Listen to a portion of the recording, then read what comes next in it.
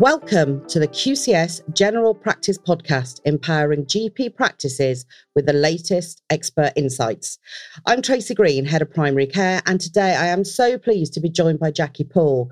Jackie has recently joined QCS as our Dementia Care Champion, and we'll be discussing this topic that is so close to many of our hearts, and also how general practice can help care for people living with dementia and meet the regulatory requirements. Hi, Jackie. Thank you so much for joining me today. Would you care to share your background with us, please? Hello. Thank you for having me. Yes, of course. Yes. So I'm an occupational therapist, and I have worked with people with dementia for almost 40 years now as an OT. And I've worked in healthcare, in social care, and also in education and in research. So pretty much in every aspect, really, of supporting people with dementia. I've worked in close alliance with the Alzheimer Society, with Professor Tom Kitwood, who is well known in the field, as really being the initiator of person-centred dementia care, not just across the UK, but now across the world. So I was very honoured to be working with him. I'm a published author in the field of dementia care, which I'll mention a little bit later on, I think, when we're talking, Tracy. That's amazing. Incredible. 40 years? No way, Jackie. I've seen you in the flesh. Absolutely no way. So I'm really delighted you're taking some time out to talk to me today, and I'm sure everybody will have a real benefit from our discussion. So a lot's really changed since you started working as an OT in dementia care in the 80s. We've still got a long way to go, haven't we, to ensure people are living with dementia receive a really good standard of support and care. So what else do you think needs to happen to support this? Well, I think probably several things, but the Alzheimer Society has been really instrumental in raising awareness about dementia, and I think that's been very powerful in moving us forward in seeing people with dementia and seeing the needs of people with dementia and their carers as well, their family members and so on.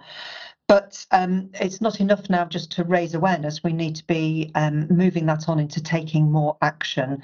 And I think all of the different types of service providers can do so much more about that. And, I'm really delighted that CQC have actually published, for example, what they expect to see as the emphasis, particularly thinking about the GP practices here with their Mythbusters, because we need to have some more, I think, some standards and some regulations that are particularly around providing services to people with dementia. So we keep moving it forward rather than just repeating where we're currently at.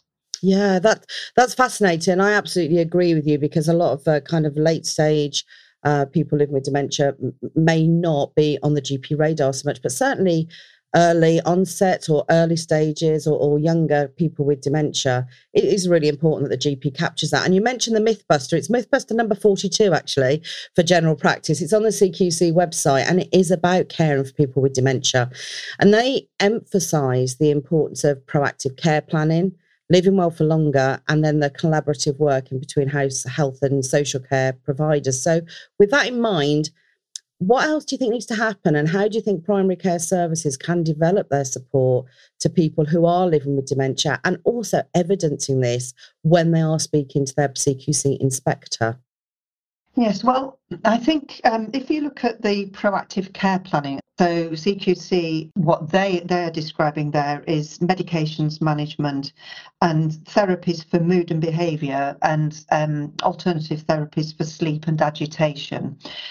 But I think there's so much more. And of course, for any practice to go above and beyond and, meeting those particular needs would be fantastic, of course. And that's going to help get that good recognition. But to get outstanding, a practice needs to go over and above that. And I think within proactive care planning, GPs could also be thinking about just asking simple questions and having the knowledge about what is the person with dementia's nutritional levels like, and hydration levels, because as everybody will obviously be aware, I mean, that has a major impact on whole body health. And particularly, what we're talking about here is brain health. And if the brain is more healthy, then the dementia symptoms are going to be minimised. And of course, if somebody has got very poor nutrition or hydration, then all those other kind of overlaying conditions can happen that cause delirium and then lead to behavioural difficulties and agitation and so on. So I'd definitely be looking to see if we could support practices to think about asking those questions and then signposting perhaps onto nutritional therapists for support with nutrition and hydration, or speech and language therapists if the reason why people are having difficulties is, for example, because of swallowing. And then also to look at the mobility, because we know that helping people to be more mobile and pain-free is massively important to reduce those distress behaviours. If a person has dementia and can't describe what their experience is like, then it needs to be assessed in other ways. And looking at posture and frailty is really key to looking at the whole person-centered picture of the experience of dementia, and signposting to these other services. So physio, occupational therapist and speech and language therapist, as I've already mentioned, would be all great ways of evidencing that extra mile that practices will be looking to do. And that's all really fascinating. And of course, now general practices being part of primary care networks, that we've already got first contact physios looking at coming into primary care networks, and in the future, who knows, some of those other things that you've talked about, your speech and language, etc., and your dietitians. Let's hope the plan for primary care networks in it is that we can actually deliver that service closer to home for people such as those living with dementia. That would be fantastic, wouldn't it? Yes, it would. Yes, definitely. So you're talking a lot about what practices can do in terms of signposting and going elsewhere. And of course, it is up to the healthcare professional to try and make that initial diagnosis anyway of anybody that may be showing the signs of dementia. And one of the things that I just wanted to pick up on is in my last practice, we actually worked with the Alzheimer Society, and I got our PPG, our patient participation group, involved to actually undertake an exercise whereby they walked around the practice and carried out and produced an action plan from a report to actually show things that might not be really helpful for those people that may have dementia. So things like there's a big black mat in front of the front door as they walk in, and they think it's actually, some people with dementia may think that's a puddle of water or a hole, and they won't want to walk through that. Things like changing the colours of the toilet seat, putting really good signage up to say go out that way, go that way. What are your thoughts on that, and what's your experience of that, Jackie? Well, I'm the author of the Alzheimer's Society's book, Design for Dementia. So, and that draws on other areas of expertise, such as the Stirling University, the King's Fund Centre. I've got some very valuable information as well, and the University of Worcester as well, I would say. And we're all coming at it from the same perspective of having a look at thinking about the cognitive difficulties, and therefore how that affects their understanding of their physical environment. And so having an environment that's more enabling, not only does it help the person to be more functional in that environment, so being able to wayfind and make sense of what's happening around them, but it also, of course, is going to have an impact on their emotional well-being. And so help, if somebody understands what's going on and what's happening next and where they are and where they're going next, then all of those experiences are going to mean that the person's going to be more calm, and therefore thinking more clearly. And when you're already cognitively disabled, anything that can help with that is going to make a difference. So yes, colour is vitally important, because colour, for two reasons, broadly speaking, can affect mood. So having colours that help a person to stay calm are those calming warm tones, or the the pastel hues, but also colour can be used in contrast to help certain things to stand out. So Tracy, you mentioned about signage. So there's some very key elements to signage which is going to be very helpful, and one of them is to have a good strong colour background to the font that's being used. So the most standout colours for contrast are black and yellow. So black font on yellow background is very good to use, and to have the font in a reasonable enough size to be able to read, but also actually going a step further and don't use, for example, block capitals, but to use words that are in sentence case. So in other words, with a capital letter at the start of the word and the rest in lowercase, because that actually creates the word into a pattern that is more understandable as a pattern, whereas a word that's written only in capital letters, the pattern's always going to be the same rectangular overall shape if you were to draw an outline around those letters. So a sign that's got black font on a yellow background plus sentence case wording in a decent font size and has a picture, a graphic picture that's, so for example, a toilet, picture of a toilet for a toilet sign. All those then are giving different ways of helping a person to make sense of that sign. And actually, while they're of course going to be helpful to people with cognitive difficulties, they're going to be helpful to everybody. It's not actually marginalising people with dementia to have those signs. It's going to be very helpful to us all, and particularly those who've got any kind of visual difficulty. Absolutely. And that is just so fascinating, incredible stuff. And I guess if anybody wanted to undertake that exercise, it's not time consuming. As I say, you can get your patient participation group involved. I had one of our reception team to actually lead on this. So it wasn't all falling back on the practice manager to do all of this.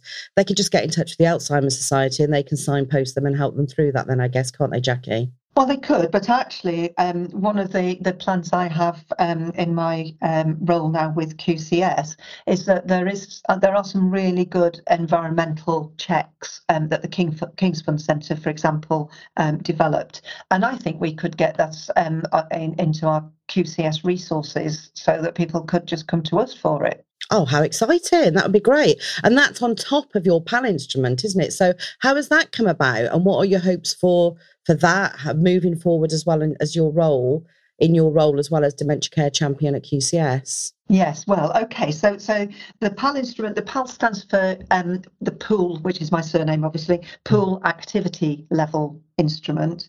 I always like to think of it as well. I don't know if anybody's listening to this who is of my era, but PAL there used to be a dog food called PAL, which was yes, I remember. Yeah, and its acronym was Prolongs Active Life, which I also like actually when describing this instrument. So it came about because of the work I was doing back in the late 1980s, early 1990s with Professor Tom Kidswood on supporting people with dementia to live meaningful lives. And because of that work and also a consultation piece of work that I was doing with a local authority with their care homes, we needed a tool that was going to help caregivers to understand that of course dementia affects people in a progressive way, and so not everybody who's living with dementia is at the same level and has the same difficulties.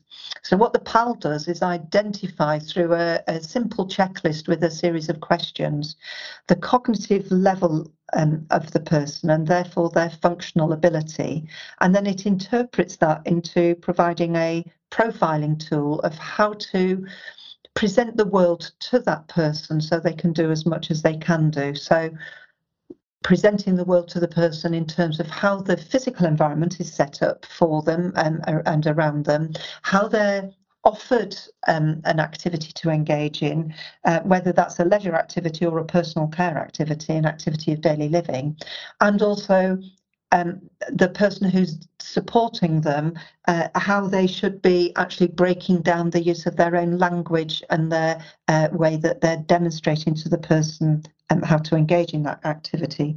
So the PAL instrument was first published back in 1999 in its first format, and then actually in 2008, the University College of London wanted a research tool to look at the impact of activity in care homes.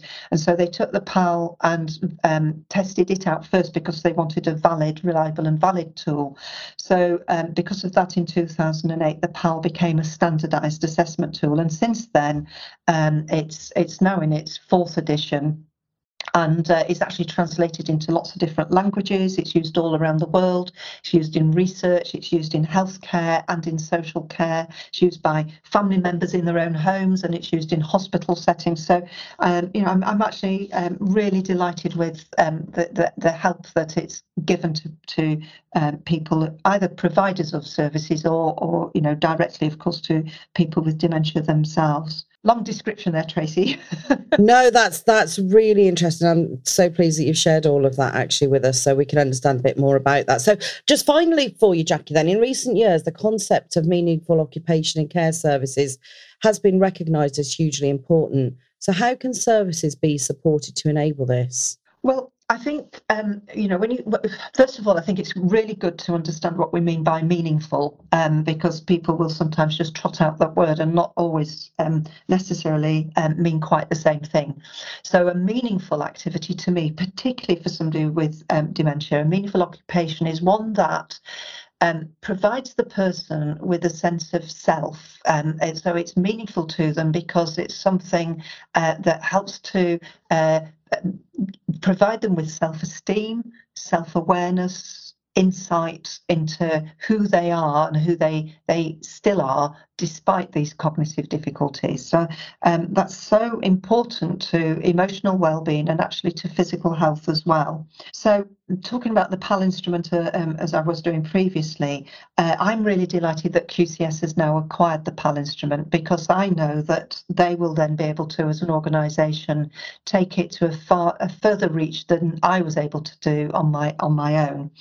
And I would like to see that going into primary care services, because I think it would be a really useful tool, not only for, again, evidencing over time the impact of the service that the primary care practitioners are delivering to the person, but also these profiling tools that are produced by the PAL would be able to be shared then with family caregivers, so that then they would have some insight about how to help their person. So not only would the practices be helping people to live well for longer by signposting them off to socials, prescribing to clubs, etc., but they could be helping people in their own homes, their family carers, to support the person at the right level to live well for longer in their own setting.